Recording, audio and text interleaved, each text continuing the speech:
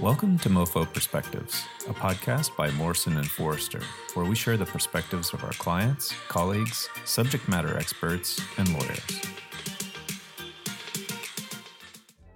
Welcome to the Diversity in Practice podcast, a part of MoFo Perspectives. My name is Natalie Kernisant, and I am the Chief Diversity and Inclusion Officer for Morrison and Foerster.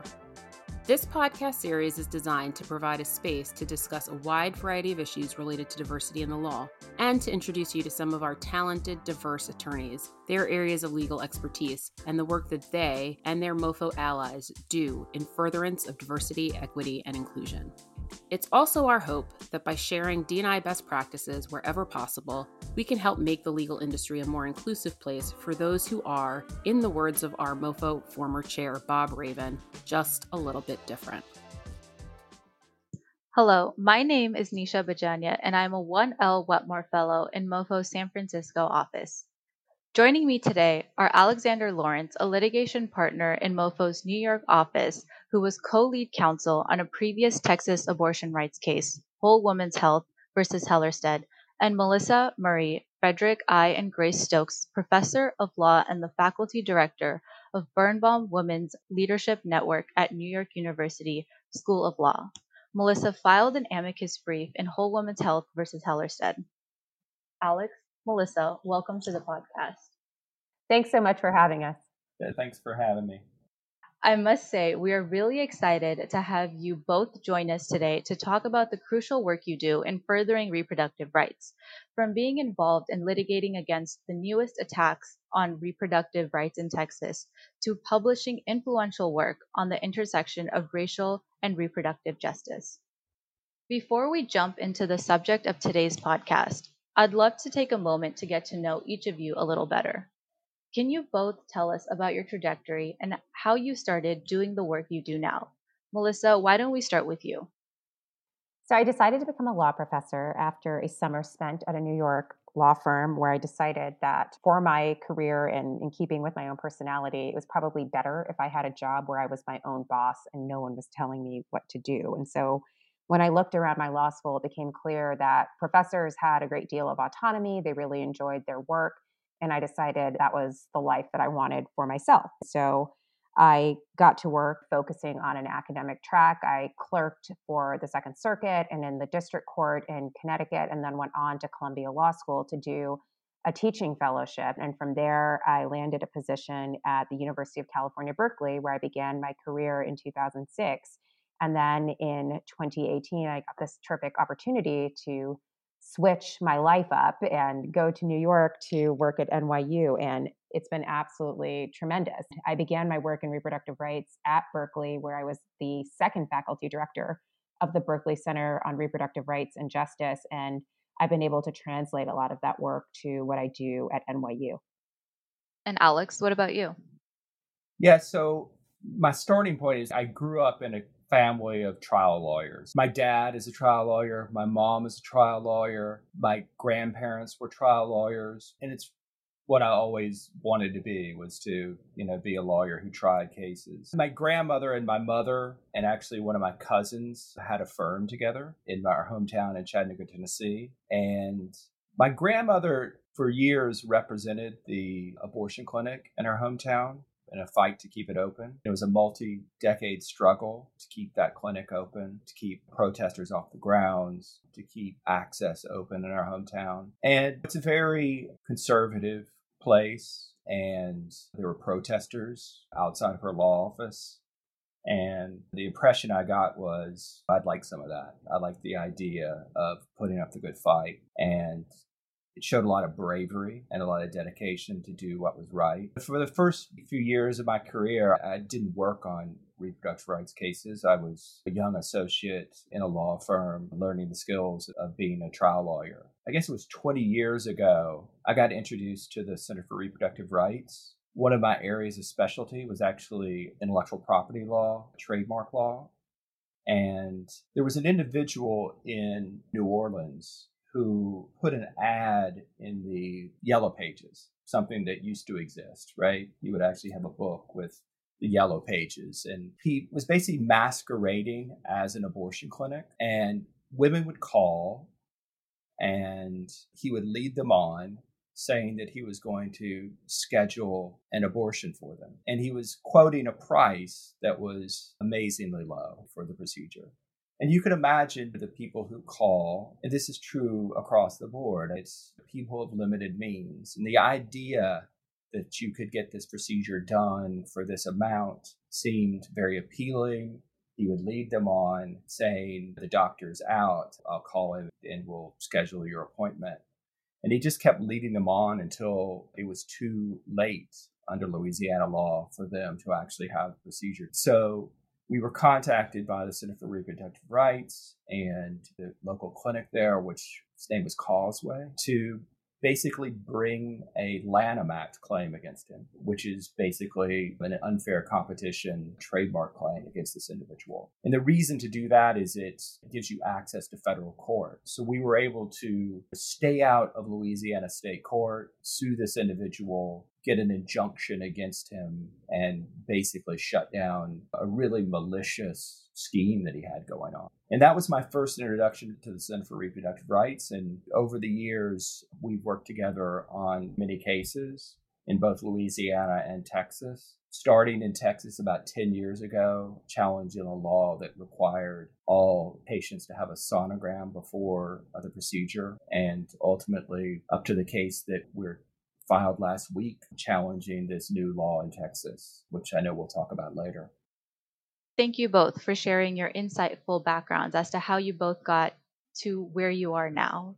But before we dive into our conversation, I thought it would be helpful to provide some context to our listeners about how we got to where we are today in the reproductive justice movement. In the early 1960s, many states had blanket bans on abortions, and others had some exceptions for the mother's health. People were still getting abortions, but the procedures were dangerous and exclusive to the wealthy. In 1965, the U.S. Supreme Court decided Griswold versus Connecticut, which recognized that a constitutional right to privacy applied in the context of married couples using contraceptives. In 1973 came Roe versus Wade, which applied the privacy right to encompass a woman's decision whether or not to terminate her pregnancy. In 1992, Planned Parenthood versus Casey replaced the trimester breakdown that was established in Roe versus Wade and instead recognized a pre-viability versus post-viability framework. Viability would mean whether a fetus can survive outside the womb, though the justices did not actually provide a medical definition of viability.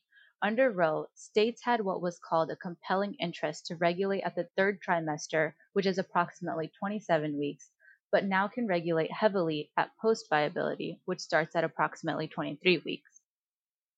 The decision also established the undue burden test, meaning that states can regulate pre-viability abortions as long as it's not an undue burden on the woman's access to an abortion. So what does undue burden mean? That's often contested as it was defined as a significant obstacle, which is just as vague as undue burden. More recently, Gonzalez versus Carhart in 2007 banned a procedure called intact D&E abortions, a surgical abortion procedure that takes place after the first trimester of pregnancy. The court decided Whole Woman's Health versus Hellerstedt in 2016 and June Medical Services LLC versus Russo in 2020, which essentially mirrored the law in Whole Woman's Health.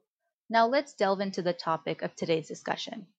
Alex, as a partner at MoFo, can you tell us a little bit more about the role of pro bono work in Morrison & Foerster's mission as a law firm, including how decisions are made about what projects to pursue and why reproductive justice is one of those areas?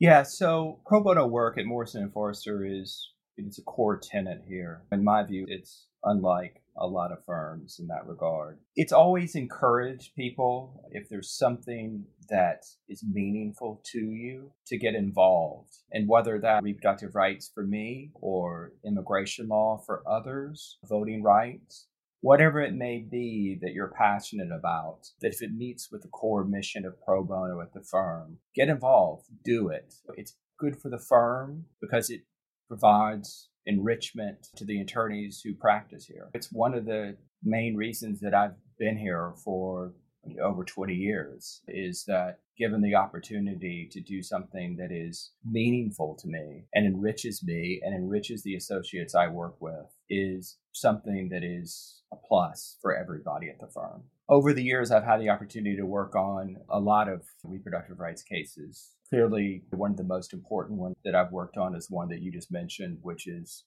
Whole Women's Health versus Hellerstedt. Just background about the case. Texas passed a law in, I believe it was 2013, called HB2, and it had a number of aspects to it. And the ones that I was involved in challenging, one was basically an admitting privileges law. And what an admitting privileges law says is that for an abortion clinic to operate, the physicians who are performing abortions there must have admitting privileges at a hospital within 30 miles of the clinic. And to some people that may sound reasonable to say, okay, wouldn't you rather have a doctor who has admitting privilege? So if something goes wrong, you can have easy access to a hospital. But the reality is that abortion is amazingly safe. Complications are exceedingly rare. And it's very rare that you would have a complication. If you did, you're probably not going to have it in the clinic. So you may not deal with the doctor who actually performed the procedure and actually getting care. So it adds very little to no medical benefit. And in reality, in a state like Texas or Louisiana, where they passed these laws and elsewhere, it's very hard for a doctor who performs abortions to get admitting privileges at an area hospital. There's a lot of pressure not to give those doctors admitting privileges. And there's also barriers institutionally to that because it's so rare that you would admit a patient that hospitals really don't want to have doctors who very rarely admit patients because most hospitals are for profit and they want doctors who admit patients. So essentially, this is what we call a trap law, which is set up to have a veneer of reasonableness, but to essentially shut down clinics. And there was another aspect of the law that basically required all abortion clinics to have the same physical structure as ambulatory surgical centers, which are basically mini hospitals. And again, that may sound reasonable to some. Would you want to have a shiny new facility that has 8-foot wide hallways that gurneys can go down and have all of the attributes of a hospital? But in essence, it's just to increase the cost of providing abortions in the state of Texas and to shut down clinics. And that was the effect of the law. It was allowed to go into effect and clinics across Texas shut down. We challenged the law and ultimately we were able to obtain an injunction in a district court, took that through to the Fifth Circuit where we were unsuccessful at the Fifth Circuit, but were ultimately able to prevail at the United States Supreme Court. Nisha, it might be helpful to perhaps put these trap laws in a broader longitudinal perspective. And as you noted in your introduction, Roe was decided in 1973 and offered a right to an abortion that was rooted in the right to privacy that had previously been identified in 1965's Griswold versus Connecticut. But as you say, in 1992 in Planned Parenthood versus Casey, the court really trimmed that back. And it's worth noting that when Casey was decided in 1992, it was widely anticipated that it would be the case to overrule Roe versus Wade. And in fact, the Bush administration, the first Bush administration, had asked through its Solicitor General, Kenneth Starr, that the court do just that, overrule Roe versus Wade. The court, of course, didn't. A very fragile plurality emerged. I believe it was brokered. We don't know exactly because none of this is public, but it seems clear from the writings that emerged from Casey that it was brokered by the sort of centrist jurists, Anthony Kennedy, Sandra Day O'Connor, David Souter. And this plurality sought to save Roe in principle, but of course, really trimmed back on the right that Roe had identified. So as you say, Nisha, it did away with Roe's trimester framework in favor of this pre-viability, post-viability marker. And it also reduced the standard of review from strict scrutiny, which is typically the standard of review for fundamental rights, to the undue burden standard. And broadly, it also identified a wider range of room for the states to regulate abortion. And At this point, I think you have to understand the trap laws that emerged in the wake of Casey as part of a concerted strategy on the part of the pro-life movement. Earlier, before Planned Parenthood versus Casey, a memo emerged that was written by a young lawyer in the Department of Justice to then Solicitor General Rex Lee. And basically, the memo identified various ways to deal with the question of abortion. And one of the issues was, should they pursue a frontal challenge to Roe versus Wade, actually asking the court to overrule Roe versus Wade? Or was there another alternative that they might try? And this young lawyer weighed all of the costs. Obviously, a frontal challenge to Roe could be very dicey politically, given that there was broad public support for abortion, even if people disagreed on the extent and scope of the right. What might be better, he suggested, was instead to do something like make the right less accessible. So perhaps a series of restrictions and laws that could make it harder for women or pregnant persons seeking an abortion to actually get one. And that young lawyer in the Solicitor General's office who wrote the memo was none other than Samuel Alito, who, as we know, went on to become a justice on the Supreme Court.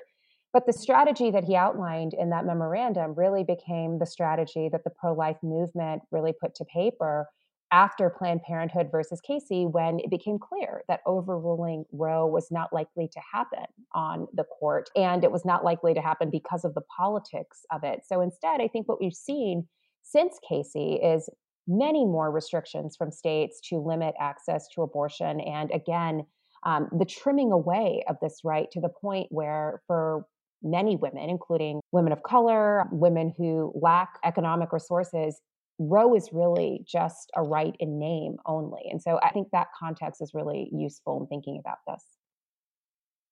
Thank you, Melissa, for also talking about the greater movement for reproductive freedom for underserved communities like you just mentioned. Staying with you for a moment, going off of what you were just talking about, how critical is it to have this lens at this moment when the Supreme Court may be looking to review Roe versus Wade? I think it's a great time to think about that broader trajectory in the pro-life movement because, again, I think we've seen a shift in the composition of the court. When Casey was litigated before the court, the reason why people thought that you could overrule Roe is because a Republican president had appointed new justices. And obviously that didn't happen. But every time the personnel on the court changes and the court moves further to the right in terms of its ideological makeup, I think we see more emboldened requests to reconsider Roe. And as you know now, Nisha, with the passing of Justice Ruth Bader Ginsburg in 2020 and the appointment of Justice Amy Coney Barrett, we now have on the Supreme Court a 6-3 conservative supermajority. And we'd already seen an emboldened pro-life movement seeking to pass more restrictive laws on the state level and to really push the question of Roe's ultimate longevity at the Supreme Court. And not surprisingly, one of those cases that has been litigated through the lower federal courts has now emerged at the Supreme Court, and the Supreme Court will take this up in October term 2021, and that's Dobbs versus Jackson Women's Health Organization, which is a challenge to Mississippi's ban on abortion after 15 weeks. And I think under the court's extant abortion jurisprudence, Casey and Roe, a ban on abortion at 15 weeks is plainly unconstitutional because it occurs before viability. But the fact that 4 justices voted to hear this case makes clear that there is some appetite on the court to reconsider that extant jurisprudence and perhaps even to overrule it entirely. And speaking of battles, Alex, you've joined MoFo's nonprofit partners on the front lines, including recently filing a complaint in Texas challenging their new abortion law. Can you tell us more about this law and what the plan is to fight it? Yeah, so the new law, it's SB 8 in Texas. And essentially, it is a 6-week ban, which, as Melissa said, is plainly unconstitutional. So you cannot ban abortion under existing law prior to viability. And 6 weeks is way before viability. And in fact, 90% of the abortions that are provided after 6 weeks, it's not common to have a procedure before 6 weeks. And many patients don't even know that they're pregnant at 6 weeks. And there's so many other restrictions in the state of Texas, requirements that you have 2 visits to the medical center, waiting periods, and other chipping away at access to abortion in the state of Texas over the years pursuant to these trap laws, that it is effectively a nail in the heart of abortion providers in Texas. If allowed to go into effect, it would eventually shut down clinics in the state of Texas.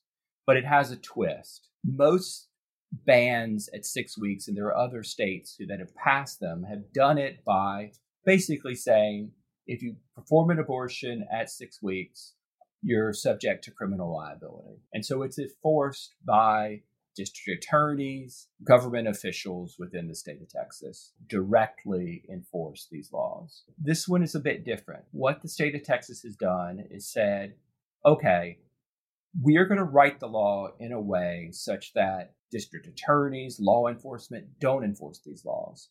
What we're going to do is we are going to make a private right of action. So anyone can sue anyone in the state of Texas who either performs or aids and abets the performance of an abortion in the state of Texas. And if they prevail in that case, they can recover $10,000 per procedure. And they can get an injunction against anyone who performs or aids and abets in the performance of the procedure. So basically what the state of Texas has done is set up a vigilante system where individuals who are opposed to abortion can go and sue anyone who performs or aids and abets in the performance of an abortion. And it gets worse. So they don't have to sue in the place where the abortion is performed or where the aiding and abetting takes place. So I'll give you an example. Texas is a big state, right? So if an abortion is performed in Houston and someone in El Paso objects to it, they can file a case in El Paso, hundreds of miles away, and force that doctor, or maybe it's a counselor who has spoken to a patient about their situation and encourage them to follow their instincts and have an abortion and not feel guilty about it. It could be a priest. It could be someone who donates to a fund to help raise funds for patients who don't have the money to have an abortion. They can be hauled all the way across the state of Texas, sued, have a fine, essentially a penalty of $10,000 assessed against them per procedure, and get an injunction against any activity that would violate the law, and have their attorney's fees of the person suing assessed against them without any right to recover their fees if the case is found to be frivolous. So it sets up a system that is designed in short order without having the district attorneys or the attorney general enforce the law, get injunctions against anyone who perform a procedure or would assist in having a procedure done, and essentially bankrupt them with $10,000 fines per procedure.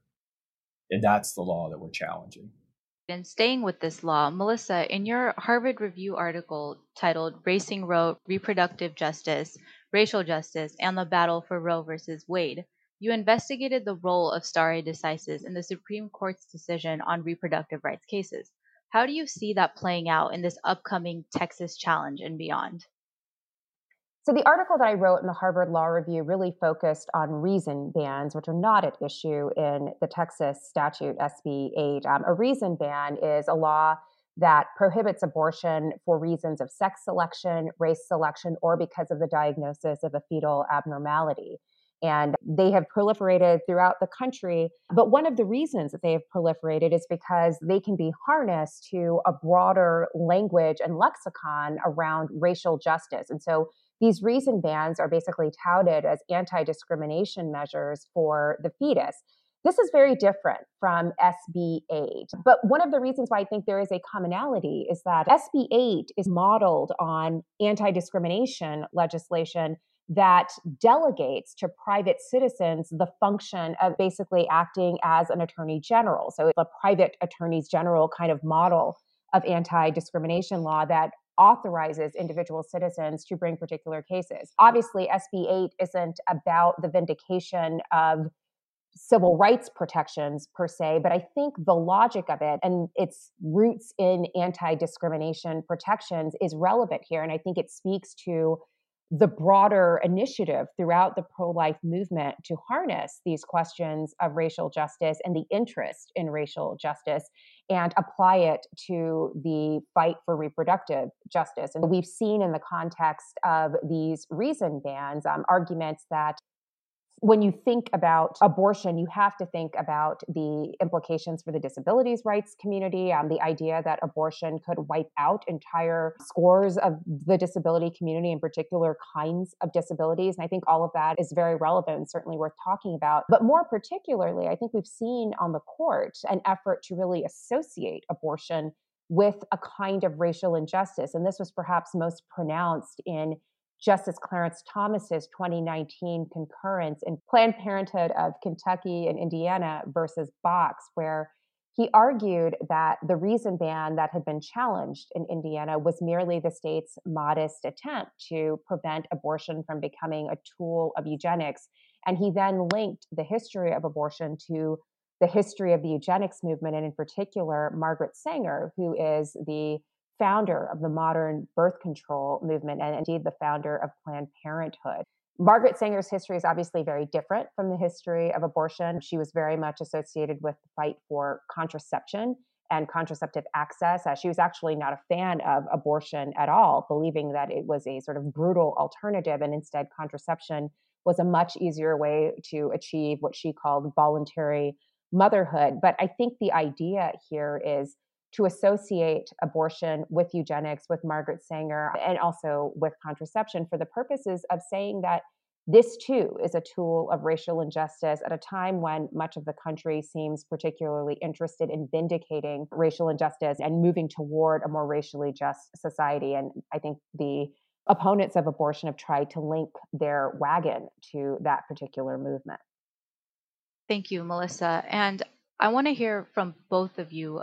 What do you both think is next for the fight for reproductive justice, and how can people get involved in this fight? Alex, why don't we start with you? Over the years, these types of laws have basically become more and more brazen, right? So of all the laws that I've challenged over the years, they have a patina of reasonableness. A sonogram law, that you have to have a sonogram before you have a procedure. Like we talked about the admitting privileges laws and the ambulatory surgical center, laws that you have to provide a burial to the fetal tissue, laws that ban the D&E procedure, which the anti-movement is very opposed to, but which is critical. They, at least in the public view, may have some sense of, that sounds like something that perhaps there should be some restriction there, when in fact they are designed to cut at the core of the right. Now they have become much more brazen, in my view. And this latest law is not only an attack on abortion, essentially a ban on the procedure, but in my view, it's also an attack on the rule of law, that rather than having enforcement by state authorities, that you would open up vigilante justice, where essentially private individuals are suing their neighbors. That's a frightening thought and can really be misused. And really, it does seem to be open season in these state legislatures with respect to abortion rights. And we have hope at the Supreme Court, but clearly there has been a change in composition there. So it's just a critical time for this fundamental right. And Melissa, what about you? In your personal opinion, what's next for the fight for reproductive justice? I definitely think we are going to see the opposition to abortion joined with the opposition to racial injustice in an attempt to sort of think about reproductive rights as racial injustices to particular communities. And that's already beginning. And I think we're going to see that pick up steam because there is something, I think, quite compelling about that idea. We all saw the protests around George Floyd's murder last summer. We've seen the movement for Black Lives really take root, not just in this country, but around the world. I think it's incredibly provocative and probably very productive for the anti-abortion movement to frame its claims in the language of racial justice. And I think we'll see that going forward, certainly through these reason bans. Where can individuals intervene to have maximum impact? I get a lot of questions from people about the federal courts, about federal litigation, and I always come back to this question. Once you are fighting in the federal courts over this issue, you've already really missed your chance. There's so much work that could be done on the state level, whether it's in state legislatures or in local legislatures. If you can stop these restrictive laws from being passed in the first instance, then you're not fighting in the federal courts. And right now, a lot of what we're seeing throughout much of the country is that there are legislatures, especially in these red states, that are absolutely captured by one political party. And that's why you're seeing the most restrictive laws coming out of those jurisdictions. They are really playing to a base for whom anti-abortion legislation is paramount. If you want to have a maximum impact, go to those states and get involved in their politics at the local level and prevent those laws from taking root. And that's a long-term strategy, but it's one that I think a lot of people are beginning to take seriously. One of my former students at Berkeley Law, Lala Wu, helped found Sister District Project, and their whole mission is to identify state legislatures that are on the cusp of turning blue. Like they might be a little purple, or maybe they're red, but on the cusp of turning purple, so that there can be a better defense against some of these laws. And they really work to put progressive candidates in those places so that they can be successful and so that the legislative commitment to reproductive rights can be realized in those jurisdictions. And I think that's something that we really have to take seriously, stopping these fights before they even start. Thank you, Alex. Melissa, I agree. I think that's a really good point that people should get involved at the local level as opposed to seeing it in the federal level. I think there is definitely a lot more impact at the local level in regarding to state laws. But I wanted to thank both of you for this engaging conversation about reproductive justice and MoFo's role in the greater movement for equal access to healthcare and reproductive freedom for everyone. Thanks so much for having us, Nisha. Oh, thank you for having us. Of course, and I also want to take a moment to thank my colleagues, Wetmore Fellows, Mary Cow, Kavisha Patel, Melissa Stewart, Jose Urtiaga, and SEO Law Fellow, Gabby Arias, for their contributions to this project. Thank you, everyone. In the weeks following the recording of this episode, a 5-4 majority of the U.S. Supreme Court, citing procedural irregularities, denied a request to enjoin the Texas law that effectively bans abortion at 6 weeks. The court insisted that it was passing judgment on the law's constitutionality, which remains the subject of a legal challenge brought by MoFo and its co-counsel. Despite these caveats, the practical effect of the court's decision is to allow the law to remain in effect in Texas as the legal challenge to its constitutionality proceeds. On September 9th, the U.S. Justice Department filed its own suit to stop enforcement of the law, and on October 6th, a district court judge in the Western District of Texas ruled in their favor and issued an injunction. Unfortunately, 3 days later, the Fifth Circuit stayed that decision. As a result, women's constitutional right to choose abortion has once again been suspended in the state of Texas. Please make sure to subscribe to the MoFo Perspectives podcast so you don't miss an episode. If you have any questions about what you heard today or would like more information on this topic, please visit mofo.com/podcasts. Again, that's mofo.com/podcasts.